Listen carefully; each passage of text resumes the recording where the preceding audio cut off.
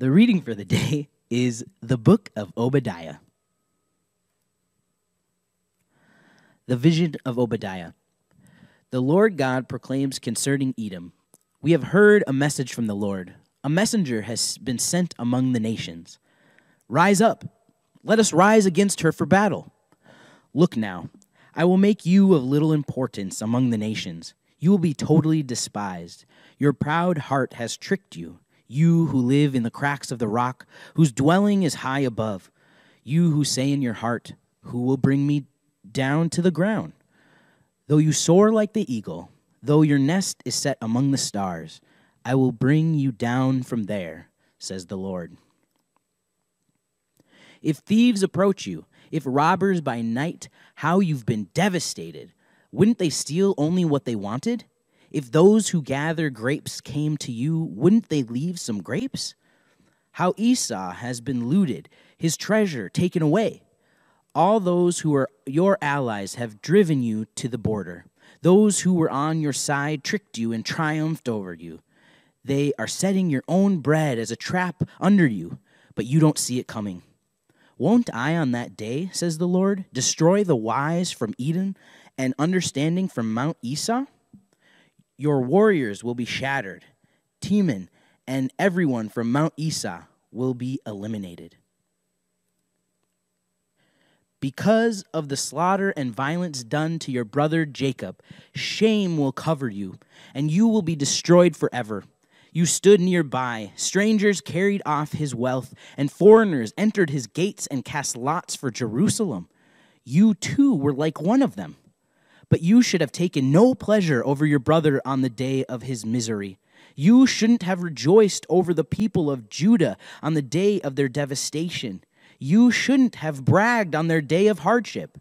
You shouldn't have entered the gate of my people on the day of their defeat. You shouldn't have looked on his suffering on the day of his disaster. You shouldn't have stolen his possessions on the day of his distress. You shouldn't have waited on the roads to destroy his escapees. You shouldn't have handed over his survivors on the day of defeat. The day of the Lord is near against all the nations. As you have done, so it will be done to you. Your actions will make you suffer. Just as you have drunk on my holy mountain, so will all the nations around you drink. They will drink and swallow quickly, and they will be like they've never been before. But on Mount Zion, there will be those who escape, and it will be holy. And the house of Jacob will drive out those who drove them out. The house of Jacob will be a fire, the house of Joseph a flame, and the house of Esau straw. They will burn them up completely, and there will be no one left of the house of Esau, for the Lord has spoken. Those of the arid southern plain will possess Mount Esau, and those of the western foothills, the land of the Philistines. They will possess the land of Ephraim and the land of Samaria, and Benjamin will possess Gilead. Those who remain of the Israelites will possess the land of the Canaanites as far as Zarephath, and those left from Jerusalem and who are now living in Sepharad will possess the cities of the arid southern plain. The deliverers will go up to Mount Zion to rule Mount Esau, and the kingdom will be the Lord's. The word of the Lord. Amen. Hey, everybody. My name's Jonah. My pronouns are they, them, theirs, and I'm one of your pastors here at Zao. And now we have heard the entire book of Obadiah. Obadiah is the shortest book in the Hebrew Scriptures, and it is the fourth or fifth shortest book in the Bible, depending on how you count.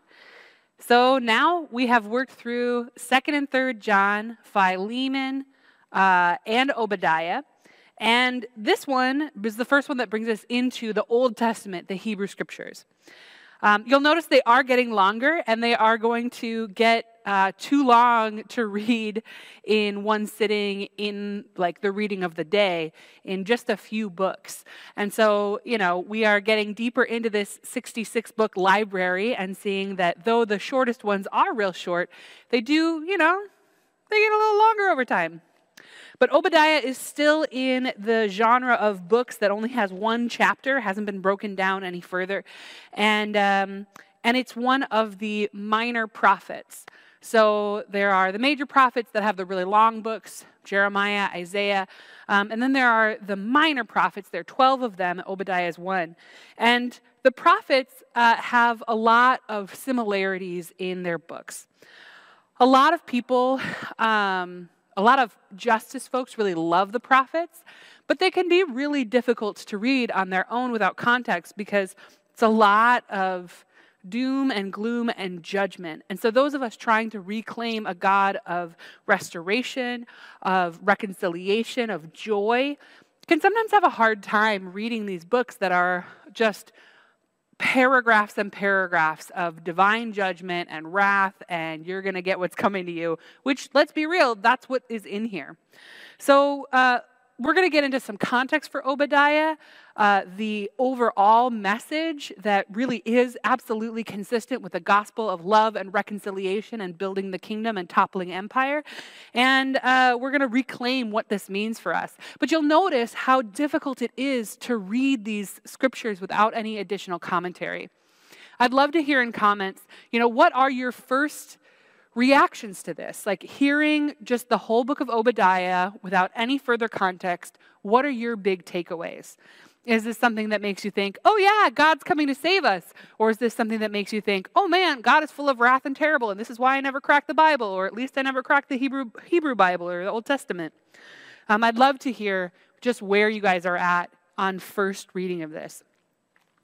Another thing, though, part of the goal of this series is to help resource people. So you're going to get my take on it. Hopefully, you guys can talk with each other in comments and build your understanding of this book through your community at Zao. Please know that I prepare for these sermons by reading and learning and investigating and figuring out what other people have to say about it. And I encourage you to do the same when you're reading the Bible. One resource that I love, that I find really accessible, it's not like the world's most progressive. So if you're looking for like hot, radical, lefty takes on scripture, I wouldn't go here. But if you're looking for just like a solid, basic understanding, an overview of a book, especially with a relatively mainline reading, or at least a reading, if you want to understand how the book has been understood kind of in your contemporary zone, I highly recommend something called the Bible Project. BibleProject.org. If you wanted to, for instance, after we're done here, go listen to the one on Obadiah. It's less than 5 minutes. They'll tell you a lot of the same information you'll hear from me, but I'll just take my interpretation of it further.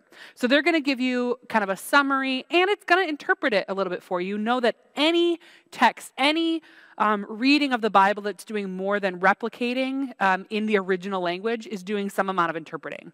So a translation is an interpretation by necessity, and interpretation means we're deciding some meaning. We're making choices about what it means. So these summaries are also making choices to interpret in certain ways that I may or may not agree with. But the Bible Project is a great resource, especially if you're somebody who likes watching videos. They have these little videos that can give you an overview. And I just want you to know that, like, I, as a trained pastor, as a person who loves the Bible, as a person who has like a dozen different Bibles and studies pretty deeply, I routinely go to the BibleProject.org and look up quick videos to be like, oh yeah, remind me of that overview, or what is the kind of standard take on this, or, I just want somebody to walk me through an outline. So great resource, highly recommend.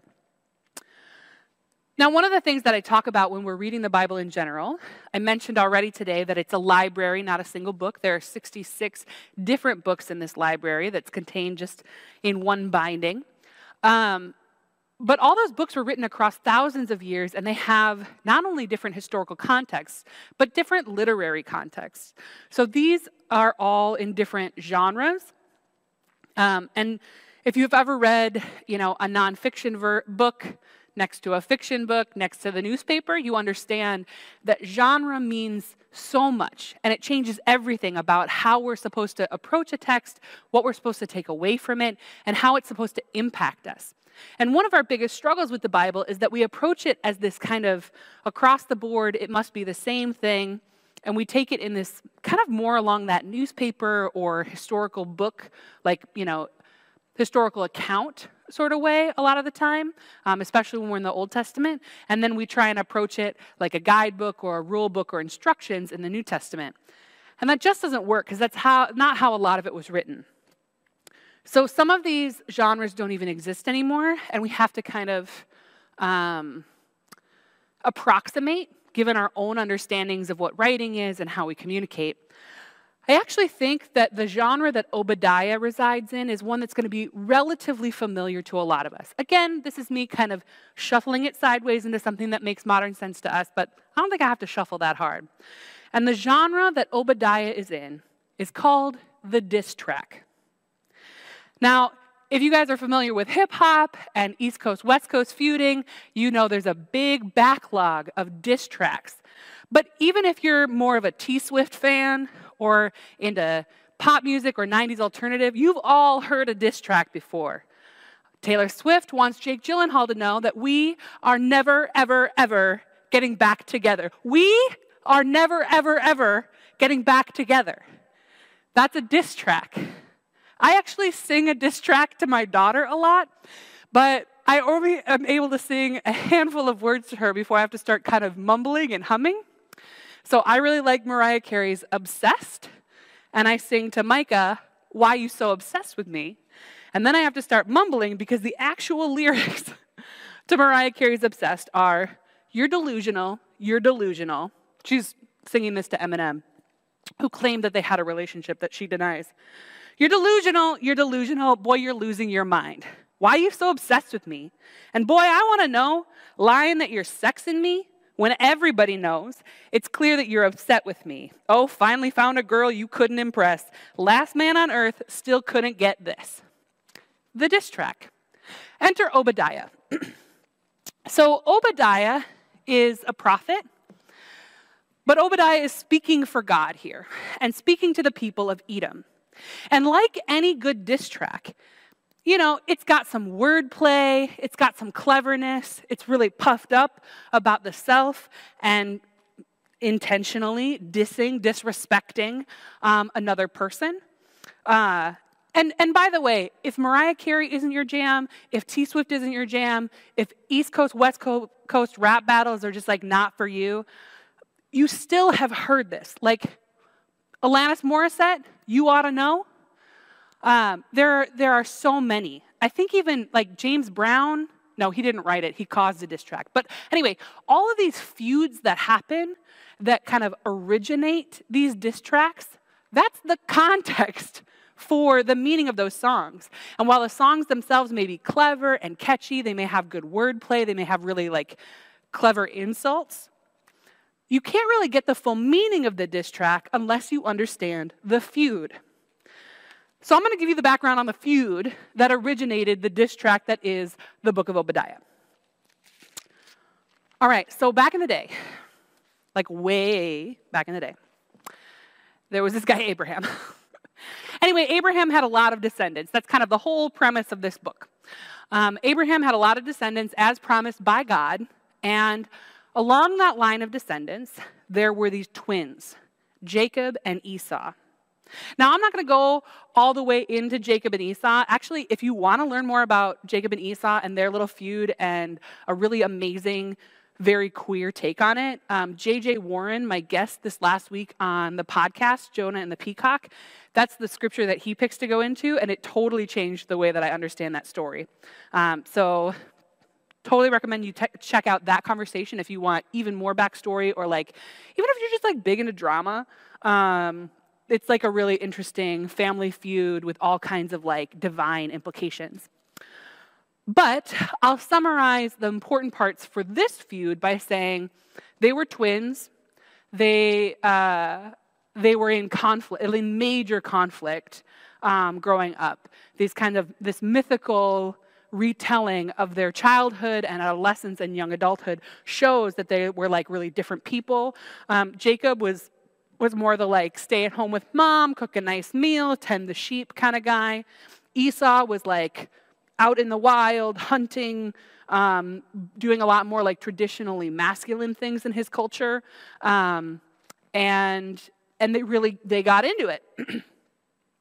Esau was born like seconds before Jacob. The story goes that Jacob had Esau by the heel when they were coming out. So they have been fighting since they exited the womb. But Esau got out first. And that caused problems too. And so they were fighting for the birthright and all this stuff. Eventually, they went their separate ways. And when they went their separate ways, they received two different names. Jacob became known as Israel, like the nation Israel. And Esau became known as Edom. And this entire diss track is written for the people of Edom. So what happened was you ended up with two nations on either side of the Dead Sea. And one was Israel and one was Edom. The descendants of Jacob, who are kind of our main characters in this book, and the chosen people of God. This is who, we're team Jacob, we're team Esau when we're reading the book of Obadiah. And then team Jacob, team Israel. And then there's Esau and Edom. Thank goodness that Sarah doesn't have to fingerspell all these names today. Send her love and prayers. She would love to be here interpreting ASL today, but wasn't able to do that, so send her some love. But maybe a good one, because we got a lot of names up in here. So Israel and Edom. And I'm just recognizing that I'm making the map like I'm looking at it, so doesn't matter. The point is, you've got these two little nations, and they are little. They are underdog nations. They share a common ancestor. They have kind of family tensions even. And so relative to other nations that are out there, some of which are big old empires, they actually have a kind of closeness and a kind of shared lineage that also comes with a lot of baggage. So, it's almost like they're more so rivals because they have so much in common or because they have this shared history. It's a little bit like, family that doesn't talk anymore. There's so much history, there's so much baggage, but there's also so much connection. And so you've got these two little nations connecting with one another. On either side of them, though, are massive empires that don't have any connection to them, that don't give a hoot about them or their well-being. And in the course of history, Israel has gotten kind of compressed and has had to hold its own against these big nations, these big empires. And at some point, they fall entirely. The Babylonian Empire swoops in and just utterly destroys them, takes over Jerusalem, destroys the temple, does really horrible stuff. So you would think that this diss track would be to Babylon, and essentially, there are diss lyrics throughout all the prophets, and it's even more of a really big theme. Nobody wants to be Babylon, right? Babylon is not only the baddie in this moment, but has become the stand-in in the Hebrew Scriptures for the baddie of all time. But in this particular track, they're focusing their energy on their estranged brother nation, Edom. Because what did Edom do during that takeover? Did they come to the aid of Israel? Did they say, oh, this is our long-lost brother nation. We should go rescue them? No. Did they just stand idly by while this empire came and ravaged Israel? Well, that'd be bad too, but they didn't do that either. In fact, what they did was they profited off of the Babylonian takedown of Israel. They swooped in and started looting Israelite cities as well. They captured some of the exiles, some of the refugees that were fleeing Israel were captured in Edom, and some of them were even killed. And so what Edom has done here to start the feud, to continue the feud, right? The feud is ongoing. But the thing that Edom did to deserve this diss track was put its weight, throw its money, choose its alliances behind the Babylonian Empire. And they further betrayed Israel and this family connection by profiting off of this horrible, horrible event. And so, the Bible Project calls this a series of divine judgment poetry, which if divine judgment poetry isn't just another name for diss track, I don't know what it means. But there's a lot of allusions and alliterations in here. Edom, like that kind of difference between Jacob and Esau. Israel is a pastoral nation. They're more into agriculture. They're more into sheep herding and that kind of thing. Edom is more like the kind of mythologized understanding of Esau. They're more hunting. They're more Edom actually means red, and it's like a more geologically red kind of area, and it's they're like outdoorsmen as just like a culture, just like a cultural difference from Israel. But they live up in the mountains. And there is this sense, because of this battle, this feud, there is this sense of superiority that Edomites have. Presumably, Israelites have the same attitude towards Edom. But Obadiah comes in on that tip and starts using some wordplay. He's basically like, oh, you think you're so high up in your mountains, but guess who's going to bring you down? God. It's this, you're high as an eagle's nest. But you know what? All of it comes crashing down. And so the two major bits of wordplay in here that have survived enough for us to understand it, because I'm sure there are allusions and tricks and riddles and references that we just don't get anymore. But the most obvious ones are this analogy between you're so high up in your mountain, aka like how we would talk about being on a high horse. You're so high up there, you're so lofty, but you're going to be laid low. So it's this kind of like high-low imagery. But then beyond that, there's the fact that Edom in Hebrew is spelled with the same words as Adam, or same letters as Adam, which we know from our conversations around Genesis is the word for human being. That's where we get the name Adam. Adam means human. And so Obadiah actually starts zooming in on Edom and talking trash about Edom. You're going to fall down from your heights. Your mountain isn't so high that God can't cast you down kind of energy. But then, again, like any good diss track, it actually comes back to pump up the person who's writing it, or the person or the community that's being represented as the wronged party.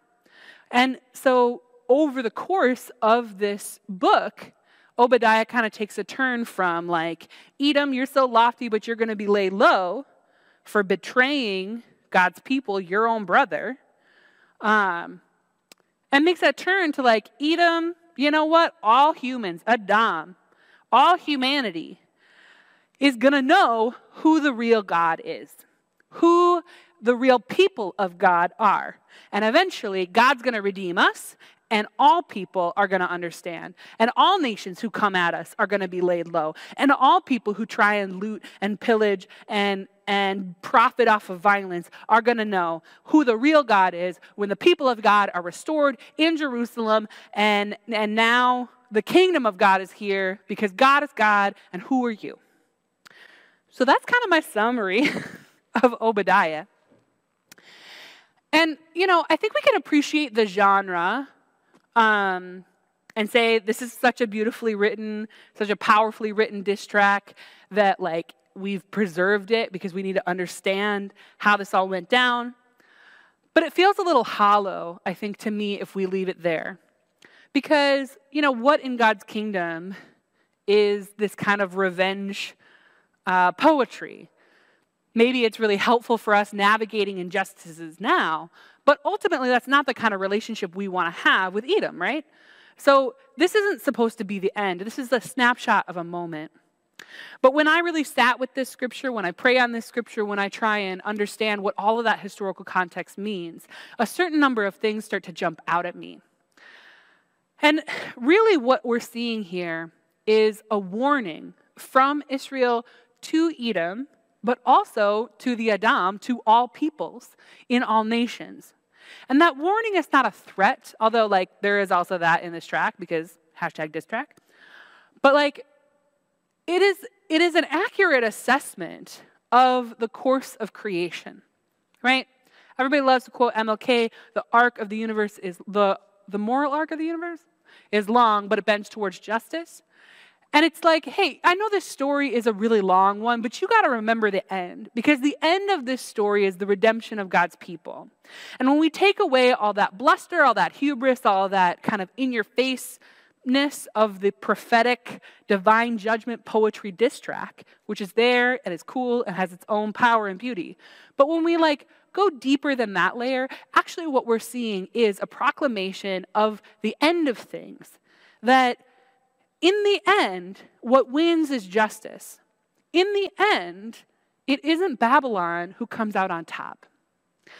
And Edom needs to know that. And actually, all people need to know that. The people of Israel need to remember that. Because this diss track is also, validation for the people who have fallen. Israel just got their ass handed to them in some really violent, troubling ways that's going to cause generational trauma that is probably still reverberating.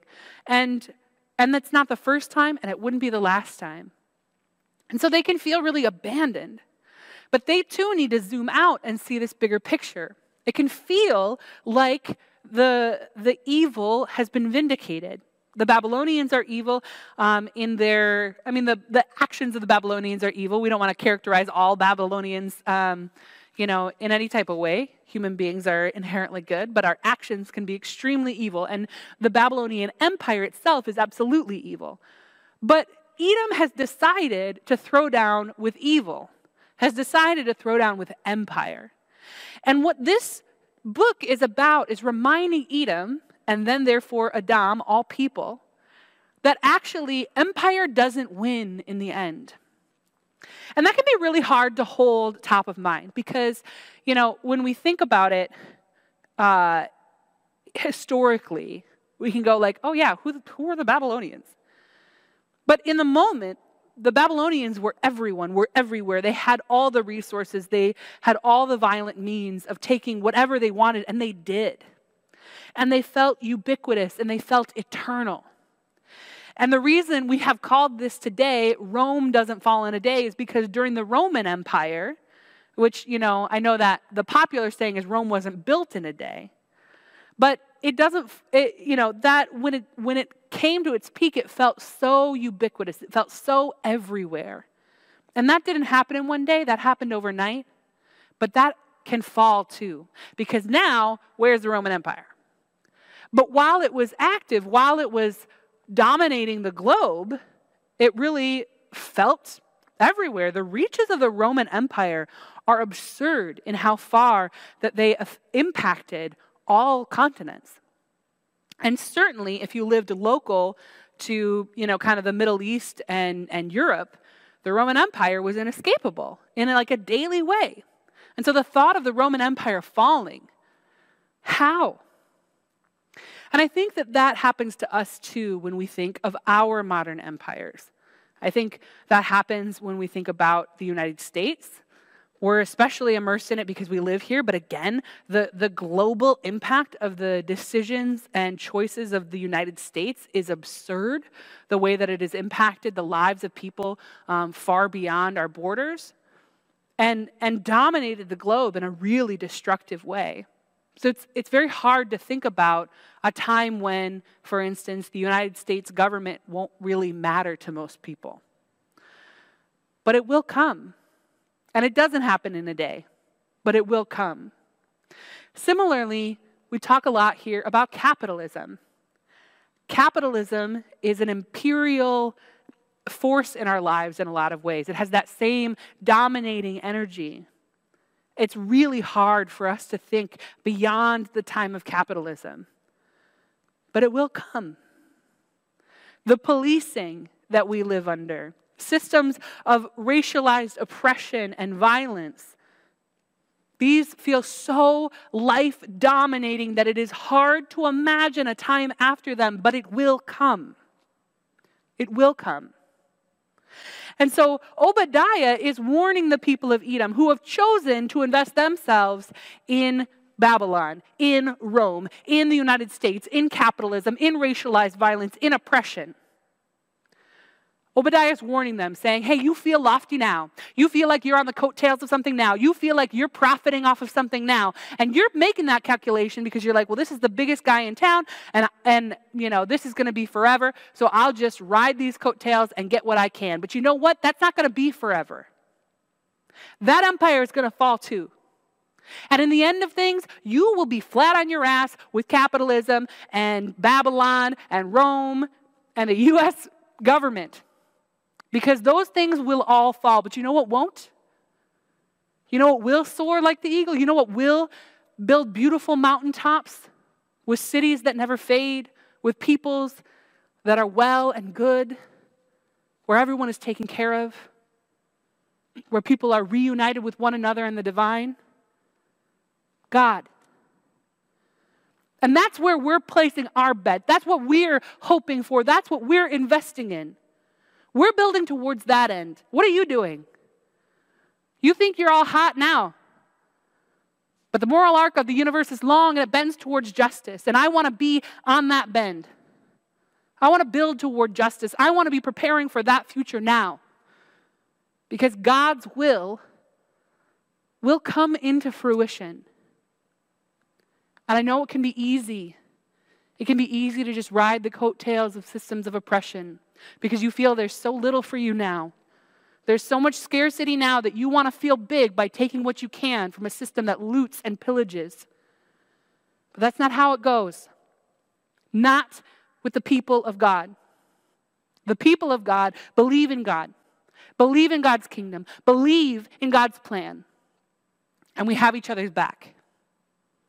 And so if you stick around long enough, you're going to see who comes out on top.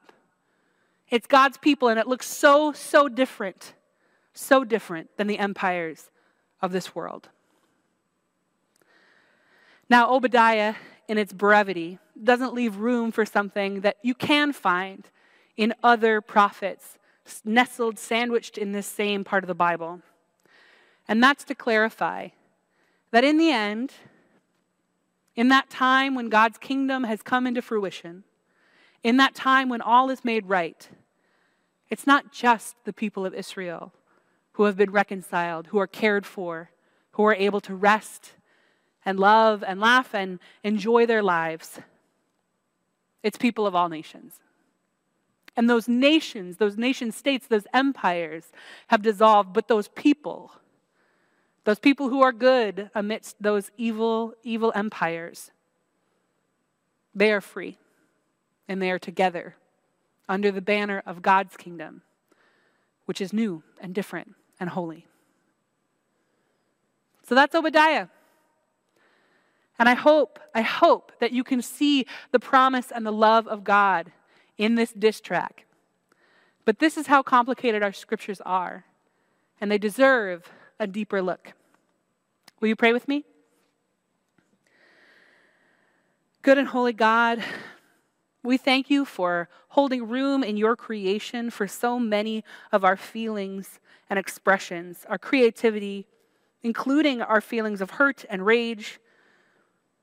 God, we pray that you would help us to see the layers of truth in your word, that we could know that everything in here is a glimpse, a key into holiness, if we look for it with you in mind, if we look for it with your spirit, with the wisdom of your people, with the knowledge of those who spend their lives studying you, and with hearts aligned to your goodness. God, help us to see these texts with creativity and joy. Help us to bring just an open heart, and help us to see what is still true, what can teach us for our lives today. And God, in light of the lessons of Obadiah, may we be a people of your kingdom. May we renounce the empires of this world. May we learn from Edom's mistake. May we not betray our brothers, our sisters, our siblings. May we hold steadfast to the vision you have for the kingdom to come. And may we see that long, long story that culminates in your glory and the liberation of all people. Amen.